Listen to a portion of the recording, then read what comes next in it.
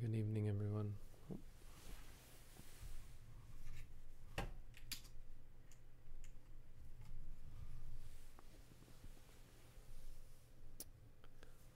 Welcome to our evening Dhamma.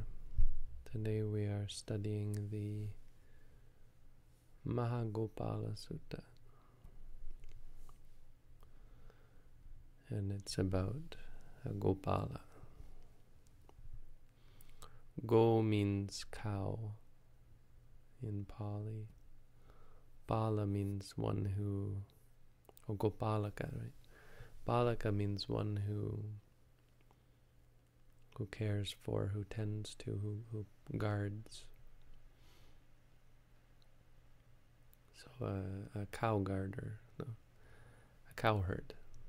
Gopalaka is someone who looks after cows.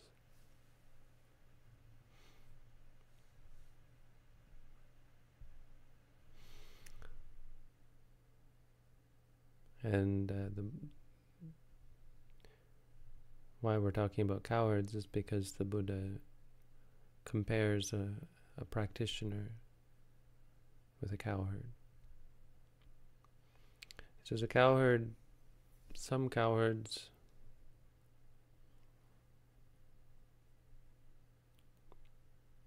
are good at what they do. They're able to keep and raise a whole herd of cattle.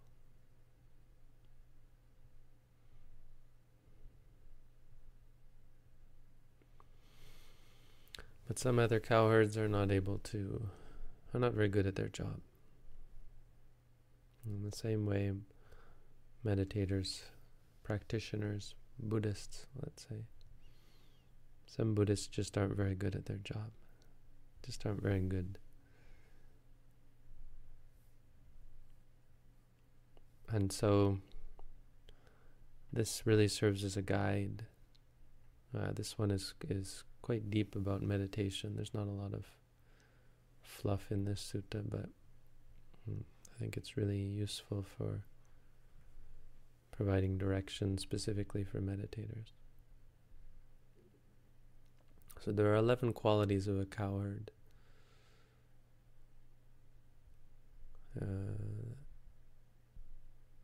A cowherd has to, first of all, has to be rupanyu, means has to be knowledgeable about physique, about the physical. So a cowherd has to know something about the cows, about the body of the cows. Right? If a person is going to buy cows, you have to buy the right cows. You have to know something about the body, about anatomy. You have to be able to keep the cows healthy, so you need to know a lot about their physical characteristics.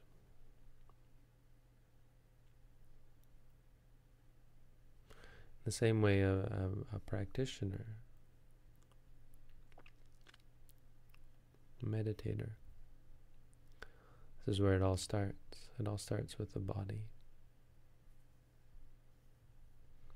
Meditators should be aware of the physical realm. It's so important because it compromises most of what we think of as reality, right? When you think of the world, the universe, existence, we don't think, oh, the existence is my mind. We think of existence as the physical realm. When I ask about you, who are you? Well, that's easy. I am what I see in the mirror, right?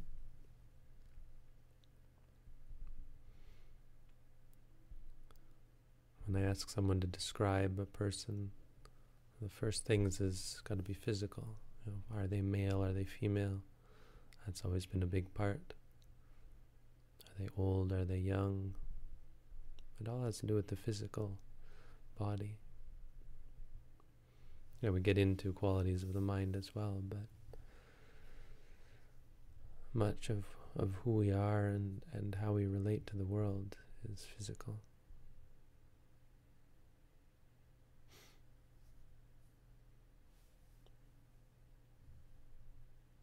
So just like a cowherd, if we're going to be good at this, good at understanding ourselves, you have to understand the physical.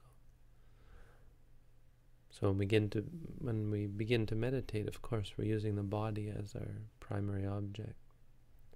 Right? Throughout the meditation course, the body is the primary object. And so the Buddha says the way to discriminate someone who understands the body and someone who doesn't is someone who understands that the body is the physical reality is the four elements. This is called wisdom in Buddhism. Wisdom regarding the body. And it's interesting because when we learn about the four elements when I learned about them in high school, one of the first things our teachers taught us was this is how the simple people, right, the primitive people of Greece, we usually hear about it. This is how primitive people thought of science. They thought of the world. This was as far as they could get, and of course we've gone much further now, and so on and so on. And so I always thought of the four elements as kind of a primitive description of the physical realm, not very advanced, not very interesting, in fact. When in fact, they're quite a bit more special than any physical theory about the micro, the subatomic physics and astrophysics and all that, because they relate to experience. So a person who understands, the Buddha says, a person who understands the physical, someone who understands that it's experience, it's something that is experienced. When we talk about physical, we're not thinking about concepts. Concepts are not physical, they're mental. What is truly physical is what is experienced. Feeling of earth, air, water, and fire. And these aren't the earth, air, water, and fire that we normally think of. The earth is just a name for the aspect of experience that is hardness. Air is that aspect of experience that is tension. Fire is that aspect of experience that is heat. And water is that aspect of, not quite experience, but kind of, that is the cohesion or stickiness, attraction, I guess.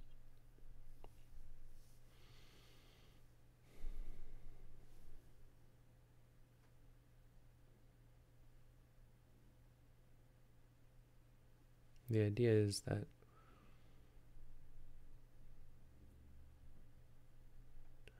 our outlook on the world, our perspective, our relationship with the world has to be experiential.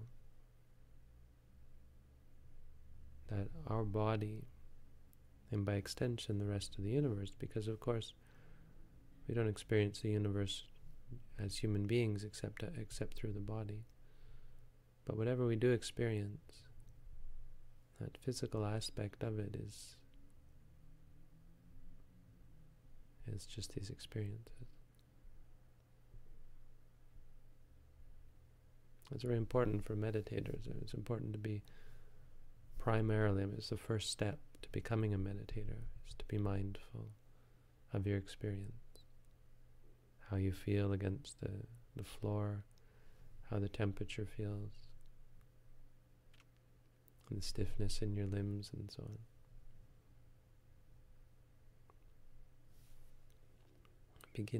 It's the beginning of approaching the realm of experience, where you're aware of the experiential world. So that's number one. Number two, a cowherd has to be skilled in lakkhana. Lakkhana kusalo has to be skilled in the characteristics. Is this cow, you know, the nature of the cow? Which cow, what characteristics of the cow make it a good one? Not just is it a big body or the nature of its body, but also maybe its hooves or its ears or its horns, or maybe its tongue or its teeth or something. All the different characteristics.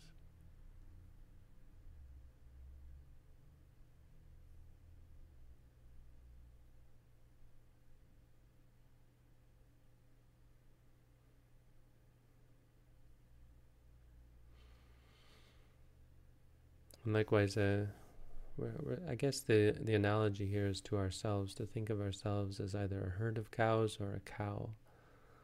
Maybe we're a cow and we're looking after ourselves, or experience as a cow. And so if you think about yourself, if I'm a cow, what makes me a good cow? And so it says a practitioner has to also be skilled in characteristics, knowing what are good qualities and what are bad qualities. What makes one a good person and what makes one a bad person? How do you know the cow is worth buying? Should I buy this cow or that cow?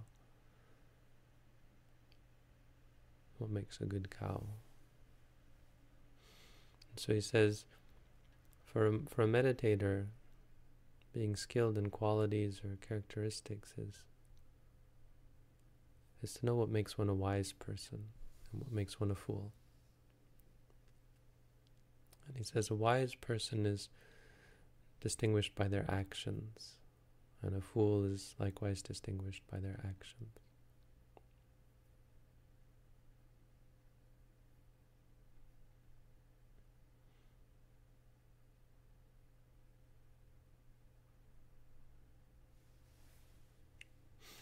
So the meaning here that I get out of this is that it's not because you're Buddhist or because you're a meditator. You know, if you just say, I'm Buddhist and I agree with everything the Buddha said and my teacher is the Buddha and so on.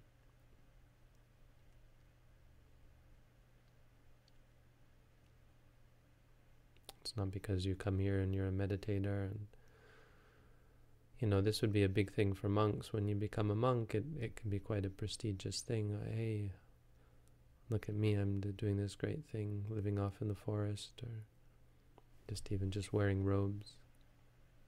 Maybe some of you put on white clothes, and that can be a great encouragement because then you have a uniform, but it can also be for some people who wear white clothes for years, and it can be an attachment.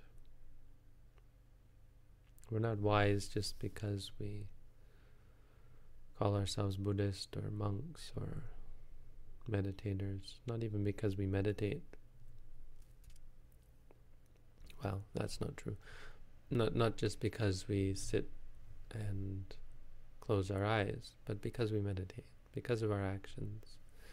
Not just because we meditate, because of all the many things as Buddhists that we do, right? Primarily practicing mindfulness, but in total based on our actions. A person is not a good person because of their name or their background or their wealth or their fame. A good person because of their actions, because of the mental action, really, the mental quality of the quality of their mind, the things that they do, the inclinations of the mind. So that's number 2. Number 3, a cowherd has to know how to take care of their cow's health, and that includes being aware or being on guard against flies.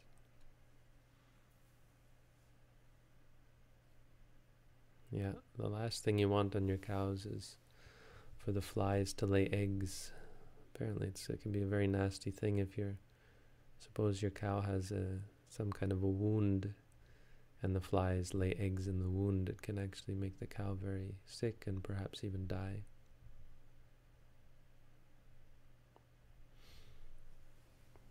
So a cow herd has to be vigilant and take care of their cows. I mean, nowadays I suppose they have all sorts of medicines and things that I don't know how they do it nowadays, but in ancient India, the flies were, well, you have to watch out for them flies' eggs. It's a good analogy here, it's quite vivid. Meditators, there's this song, "There Ain't No Flies on Us." It's a chant that you do when you're competing with other people. When we were kids, we used to chant, "There ain't no flies on us."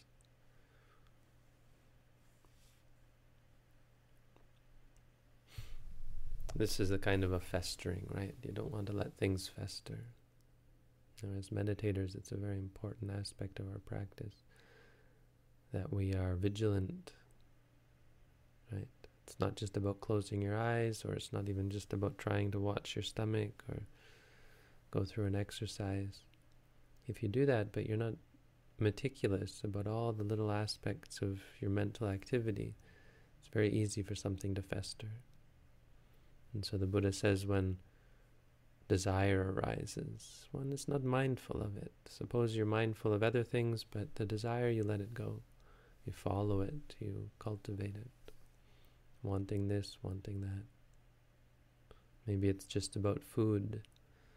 Maybe you have some special food that you like to eat and you really sit and enjoy it. So it's your break from the practice, and then you have the food and it's just so enjoyable. You let it fester, let the eggs grow. Or maybe it's dislike, something you don't like, and rather than being mindful of it, you let it grow. This is a common thing in the beginning. As a meditation teacher, I'm responsible for your flies as well, and sometimes I have to catch a meditator when they have to be very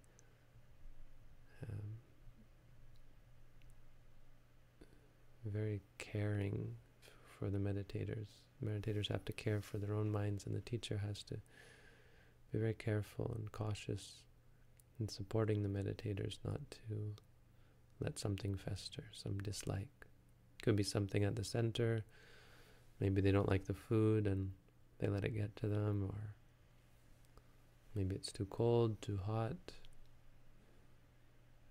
Here it's not too cold, even though it's very cold in Canada. We have quite the luxury of the heat here. In Thailand, wow, sometimes it's a much hotter climate, but there's no heat. So in the winter, it could get very cold at night.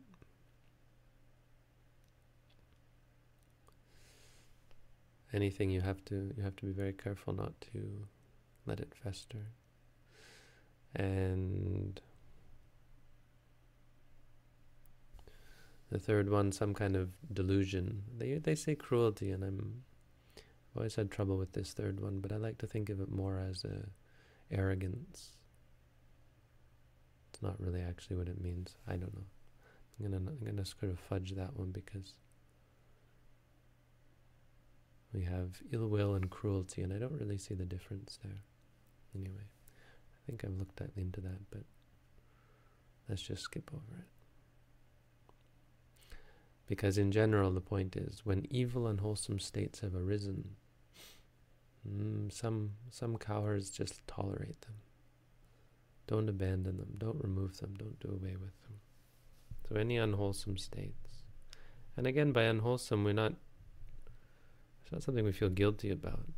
We shouldn't feel guilty about it. We should just understand that these things are for our own detriment.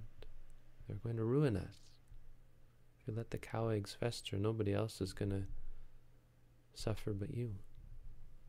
It doesn't make you a bad person, like you have to feel ashamed. It makes you a bad person because you have to suffer. The difference between a bad person and a good person is only that they suffer more. The bad person suffers more than the good person. That's all it means. And that's an important part of the practice too, is that don't be discouraged that you have flies' eggs. Just learn how to deal with them. And until you do, you're going to suffer terribly.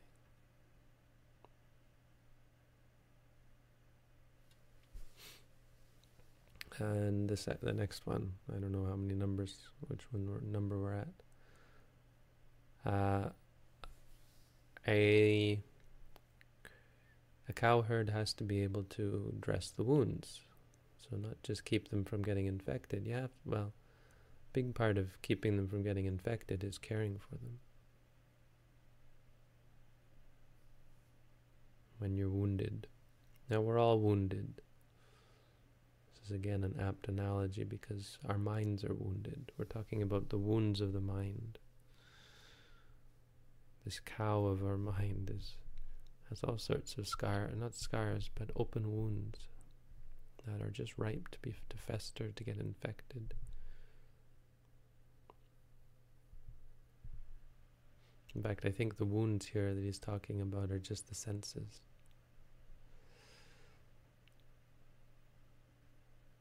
The senses are our wounds. And we're talking in a very deep philosophical sense here. I mean, this is this deep claim that's very difficult to stomach, let alone understand. There's that sensual experience of seeing, hearing, smelling, tasting, and feeling and thinking. It's like, let's not be too negative and say they're like wounds, but the point is, they have the potential for causing us suffering. That this is where the defilements arise, is at the senses. And so a meditator tending to their senses is like a cowherd tending to the wounds of the cow. Keeping them clean basically. Keeping them covered. Two things you have to do: keep them clean and keep them covered. So how does a meditator keep their wounds clean and covered? First of all, they clean them using mindfulness, right? So we keep our senses clean. When we see something with the eye, the Buddha uses a very useful phrase that helps us understand what meditation is meant to be like. He says, "Nat nimitta gahi nanubhyanjana gahi." So sometimes meditators complain that when we meditate, when we use the mantra, it doesn't allow us to have a deep understanding of the details and the characteristics of the experience. But that's actually the point. The Buddha says, Nanimitta gahi, the details. One doesn't grasp or pay attention really. Well, grasp at the details. Nanubhyanjana gahi. Nanimitta gahi, the characteristics, and nanubhyanjana gahi, the details, the specifics, the particulars. One doesn't grasp. Nagahi. Because if one grasps at the particulars, when that which you see, if you're focused on like seeing flowers in the carpet, for example, the flowers are what give rise to potential desire or attachment. Like this story of there was a monk who was walking for alms, and this beautiful woman came out. She was running away from her husband, and she saw him and she laughed. And he looked up and he was so focused on his practice that all he saw were her teeth. And it made him think not of something beautiful, but of a skeleton. And so when she ran by and the husband came and said, "Have you seen this woman?" He said, "I only saw some bones."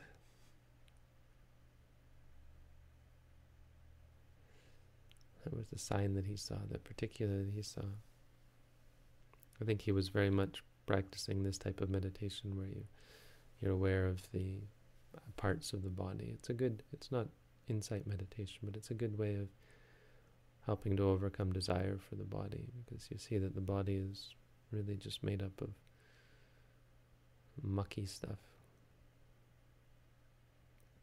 There's nothing beautiful about it.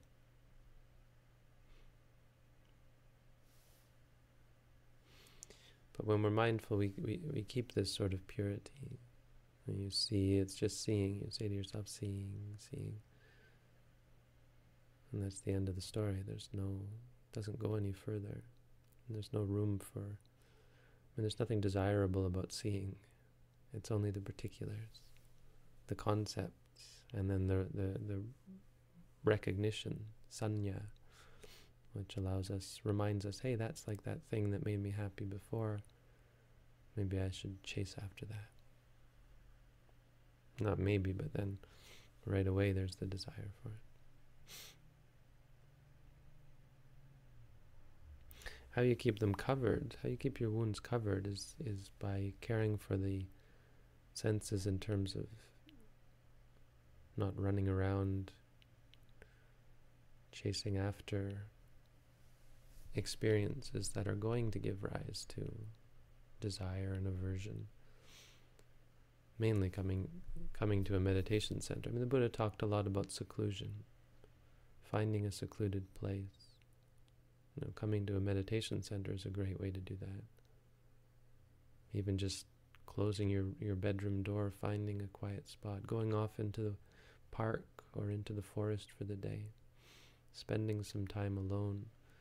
It's a great way to keep your wounds covered. It's not going to keep them clean, but it helps. It helps keep them clean, helps keeping them from getting infected again. So if you do these two things, basically live a simple life or live a secluded life. Simple life is maybe the best way to explain it. And then in that simple life, you undertake a sort of a diligent practice of objectivity, really. This mindful state where you're aware of things as they are, not being deluded and confused and prejudiced and so on. That's how one dresses one's wounds. And then I guess this is something that cowherds have to do. They have to smoke out the sheds. I don't know what that refers to. But I guess keeping the flies out of the barn, keeping the bugs out of the barn or something, you use smoke. Smoke is a good way to keep bugs away. That's the only thing I can think of here.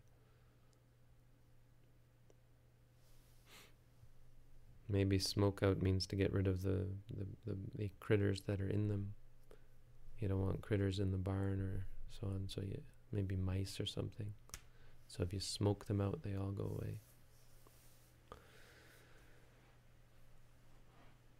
And this is, I think, the equivalent of the English phrase of getting the cobwebs, sweeping away the cobwebs. We say that about the mind, right?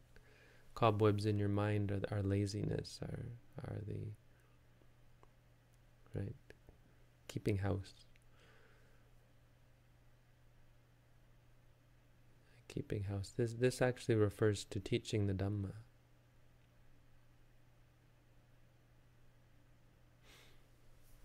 So a meditator doesn't teach other people the Dhamma, doesn't surround themselves with other people who are also practicing. I mean, the Buddha did encourage spreading the Dhamma, sharing it with others. And the idea here is that it cleans out the barn. So sorry, it's not the cobwebs of the mind, but it's your environment. And the most important thing about your environment is that you're surrounded by other people who are meditating. And so a big part of that, the Buddha specifically says here, the way to do that is to share the Dhamma with each other, to teach each other. New people who come, teach them how to meditate. We should have the old meditators teach the new meditators. At least show them how to do walking meditation, sitting meditation, mindful prostration. When I first went to Thailand, was one of my duties for a long time, was to show people how to do the mindful prostration, the walking, the sitting. Even just that much, you've done a great service to people. Just giving them the technique. Anyway, that's sometimes useful. The next one is a cowherd has to know the ford, the crossing, where to cross the river. If you've got cows, you can't just say, get on across that river and have them all drown. You have to know where to cross. How do you find out where to cross? Well, you ask people. And so he says,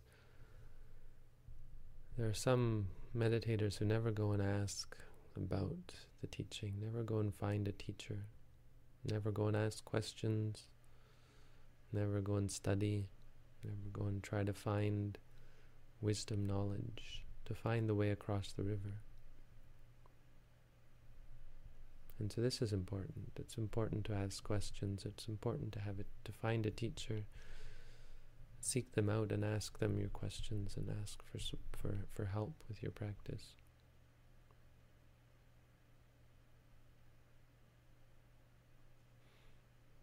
And if you don't go to them, they can't teach you.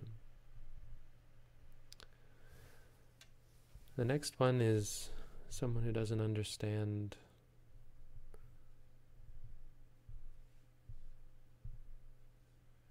something about which cows have drank water. So they've gone down to the river. How do you know which ones have drank their fill? Some monks, some meditators, some practitioners don't know what it means to have drunk your fill, to have already drank the water.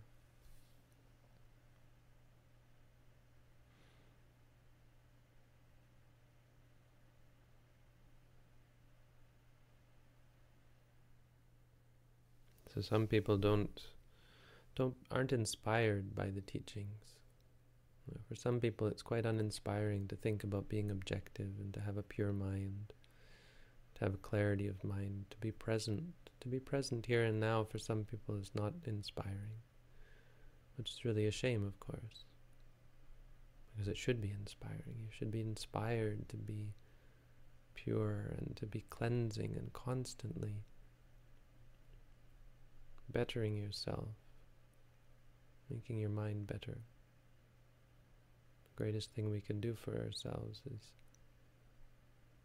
being present and cultivating all of the clarity of mind and the wisdom that comes from just being here, just being. And that's really the most amazing thing about mindfulness, is how much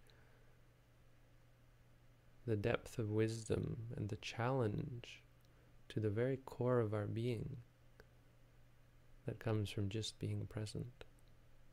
You'd think, well, there are other things that are more challenging than that, or maybe it's challenging, but it's not the ultimate challenge. It in fact turns out that yes, it is the ultimate challenge to just be here now, without judging, without reacting, without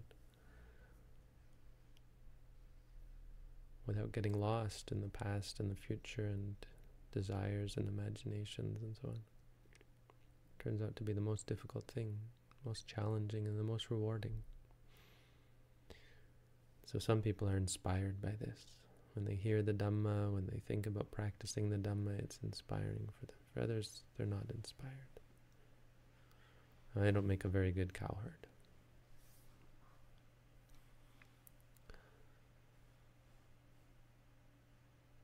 As they don't know what it means to be full of the Dhamma, to be inspired by the Dhamma. And then some cowherds don't know the path, don't know the road. I had a funny experience with this. I can attest, if you don't know the road, it's quite... In Thailand, they send the cows up into the hills. People live in the hills of Thailand, and it's really hills, rolling hills, almost mountains, but just hills as far as the eye can see. and paths everywhere. So I was following a cow path off into the wilderness, and then I wanted to go back, and suddenly it turned around and realized suddenly there were more than one path. In fact, there were paths up and down every hill. I got lost. So that's my big story of how I got lost in the forest. For hours and hours I was lost. I tell that story a lot for various reasons. But here the path that the path that we need to know is the Eightfold Noble Path.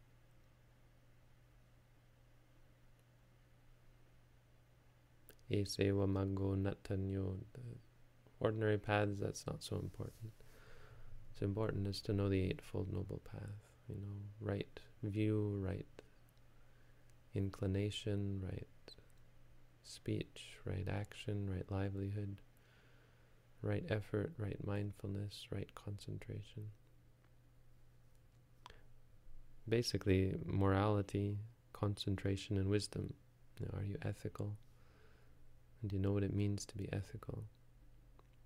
Are you focused? Do you know what it means to be focused? Are you wise? Do you know what it means to be wise? That's knowing the path. The next one is being skilled in pastures. One has to know how far does the pasture go? How do I know when the cows are out of the pasture? How do I know they've gone outside of the pasture? Well, you have to know how far your pasture goes. If they stray from that, there's all sorts of problems. Maybe there are holes in the field, or maybe there are wild animals. Maybe someone will steal the cows if they go outside the pasture. There's lots of dangers. A meditator has their pasture. The Buddha talked often about this, the pasture. He said, our pasture is what? Our pasture is the 4 foundations of mindfulness. A meditator should always, always, always be within the boundaries of the 4 foundations of mindfulness. And if you read the 4 foundations of mindfulness, it's a bit complicated, overcomplicated perhaps, but that's because it's a practical teaching. But the pastures are just reality. Right? But the problem is that reality is a heavily laden term that means so many different things to different people, depending how you look at it. Experiential reality, experience. Our boundaries are the boundaries of experience. When you see something, your boundary is the seeing. So mindfulness is the practice of, is how you behave. Your boundary should be mindfulness. You don't go any further than seeing is seeing. Hearing is hearing. Seeing comes up, what is that? That's hearing, and that's all. That's your boundary. That's your pasture. As soon as you get beyond that, the danger. That's where the danger comes. So using the 4 foundations of mindfulness, this is how we keep our minds within the confines of reality. Seeing is seeing, hearing is hearing. The body is the body, right? Feeling hard, soft, moving the body. Move the body knowing that it's moving. When you sit, knowing that you're sitting. When you stand, know that you're standing. Feelings, when you have a pleasant feeling, knowing that it's a pleasant feeling. When you feel painful feeling, knowing that it's a painful feeling. Not letting your mind go beyond that. When you have thoughts about the past or the future, knowing that they're just thoughts. Thoughts are thoughts. Doesn't matter, past thoughts, future thoughts, good thoughts, bad thoughts. Sometimes thoughts can make us very, very upset, overwhelmed. If they're very bad thoughts, right? Something bad happened to us in the past, something very bad. That thought can consume us for years, throughout our lives. Which, when you think about it, it's understandable, but it's kind of silly because it's just a thought. It's one of the big things you learn as a meditator. A lot of our problems are pretty silly. And if only we had known these simple, if only we had really had some guidance to say, look, it really is just a thought. It really is just a feeling. It really is just the body. And emotions, even emotions. When you're angry, what am I going to do about this? And everyone will have a different opinion and advice about what you should do when you're angry. Or when you want something. Well, go get it. You want it, go get it. Follow your heart. Lots of different advice for when we want or when we like or dislike things. How to behave when we're angry, when we're sad, when we're afraid.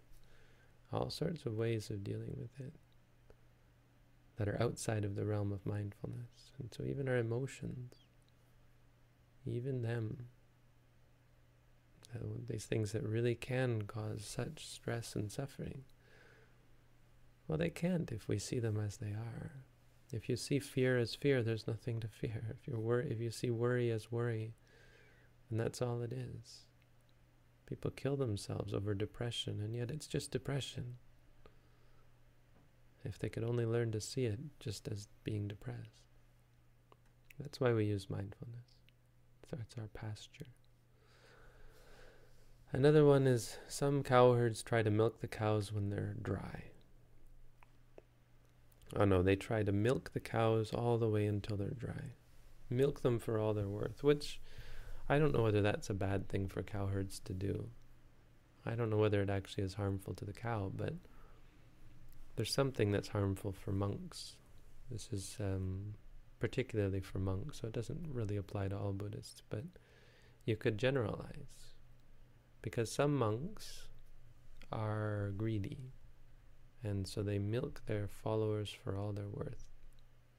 When they go in for alms and they're offered food, they say, take what you want. Well, they take it all. It's sort of a very specific thing, but I think it should be generalized. I think the Buddha would want it generalized to being greedy. Maybe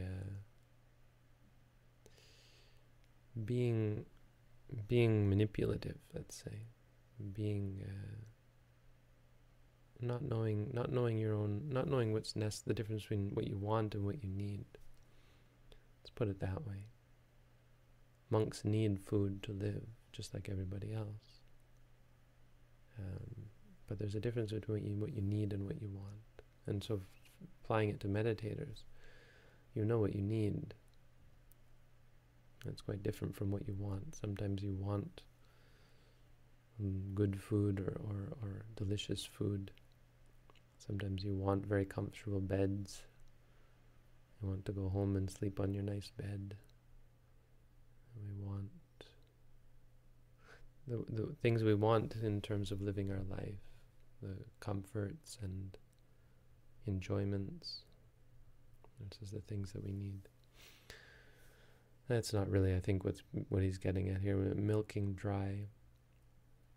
Milking dry refers to, specifically, it refers to taking advantage of people who support you. Because it's a problem for, it's a problem for religion, right? If a monk becomes unsustainable. The thing about a monk's life, a monk is someone who is cared for by a community. The only way a monk can survive is because they're surrounded by people who want them to do this, who think, yes, this is a good thing. When in fact you think, well, why in the world would other people want to let this person, get away with not having to work for their food, not having to take care of themselves in so many ways? It's a good question, because the only way it could happen is if that person was somehow, let's say, useful. And you could argue that some monks are just useful to themselves, which I think is fair. I'm happy to support a monk who's truly useful to themselves. I'm happy to support all of you, and you're not helping me in any way. right? We are supporting all of you, and the monks are like that. You support the monks. I would support anyone to become a monk, provided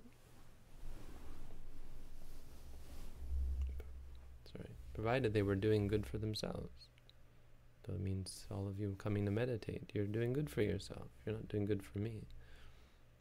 Good for you, and we support that. But of course, over the long term, monks are far more useful in other ways because they teach. They help other people to practice meditation. Even if they just memorize the Buddha's teaching, then they're a great resource. They're able to teach others.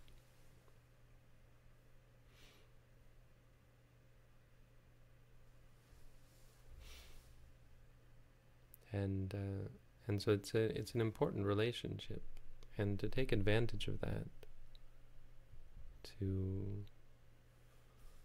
let it become an obsession where you're always taking and taking. It's not something you meditators have to worry about, but there was a time where we were trying to fulfill all the meditators' desires. We had, if you need anything, write down here what you need, and oh boy, the list started getting longer and longer and longer. I think that's a good example. It's problematic because it makes the system break down. It got hard for us. Then the food bills were very high and so on. That's an example of extending this, but it's not that problematic. What's really problematic is when a monk does this sort of thing, because people respect them, and a religious leader is, you want to support them, but wow, if they need all these things.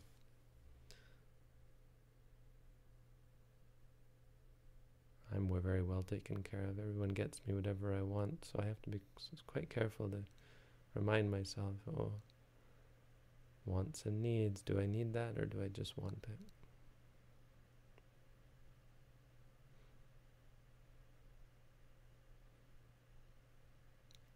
That's, I guess, number 10, because now we're at the last one. The last one is some cowherds don't respect the old cows, the bulls, the ones who are the head of the herd. I think that's important, probably because they could gore you, and if you don't know which one's the head bull, you better watch out, because they might kill you. That's the one that you got to watch out for. And in the same way, practitioners, particularly monks, are not respectful to their elders. There's a big thing in Buddhism. It's not. This isn't a very deep teaching, but it's an important teaching for practical purposes. Because it's too easy to get caught up in your own idea of worth. This person is a good person. This person is not a good person, and become very critical. This is how the newcomers to Buddhism, as monks, it's a big deal, where a new monk will almost always think they're better than the old monks. So one thing I noticed in Thailand, as you watch these monks come through, and most of them don't make it past a few months. Most of them never intended to make it past a few months, but some of them do, and you notice that the new monks,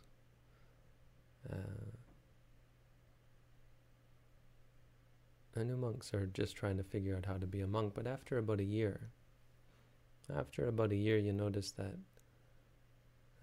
there's a sense that, wow, I wasn't a very good monk, but now after a year, I'm a really good monk. I really got this down, and I'm really good at it. And then as time goes by, maybe after 2 years or so, they start to realize, boy, I wasn't a very good monk before, but now I'm a pretty good monk after a few years. And then as time goes on, they start to realize, boy, I wasn't a very good monk back then, but now I'm an okay monk. As time goes on, your esteem of yourself, you realize again and again that you're better than you were before, except that state of better is less good than it was. It means you have less of a high opinion of yourself.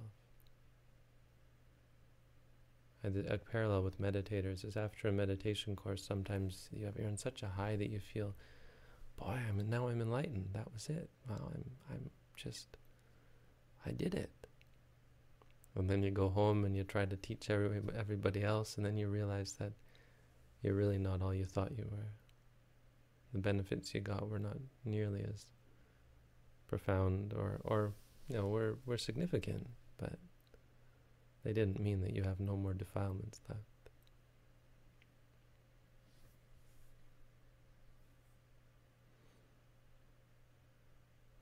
And so how that relates to this is we have this social order of paying respect to our elders. It's a monastic thing, really. Because we don't want, and it's important, we shouldn't just take this as something we should pay lip service to. We respect people who have been there a long time because of their knowledge, because of their experience. And because I might be wrong when I think this person is good, that person is good. If we just esteem people based on our own understanding of who is a good meditator, a good Buddhist, a good monk, then everyone does that, and then it's chaos, right? The only way you can have order and really a potential for harmony is to everybody pay respect in the same order. And you have a sense of trying to promote people who have been there a longer period of time, also to prop them up and to be clear that, hey, you've been here for a long time, you better shape up, you better keep up with the new people. Anyway, that's just probably more of a monastic thing. But there you go, that's this sutta. I think there's a lot of useful stuff in there. It's another good way of describing the monastic life in particular, but in general, the meditative life. So I hope that was helpful. That's the Dhamma for tonight. Thank you all for tuning in.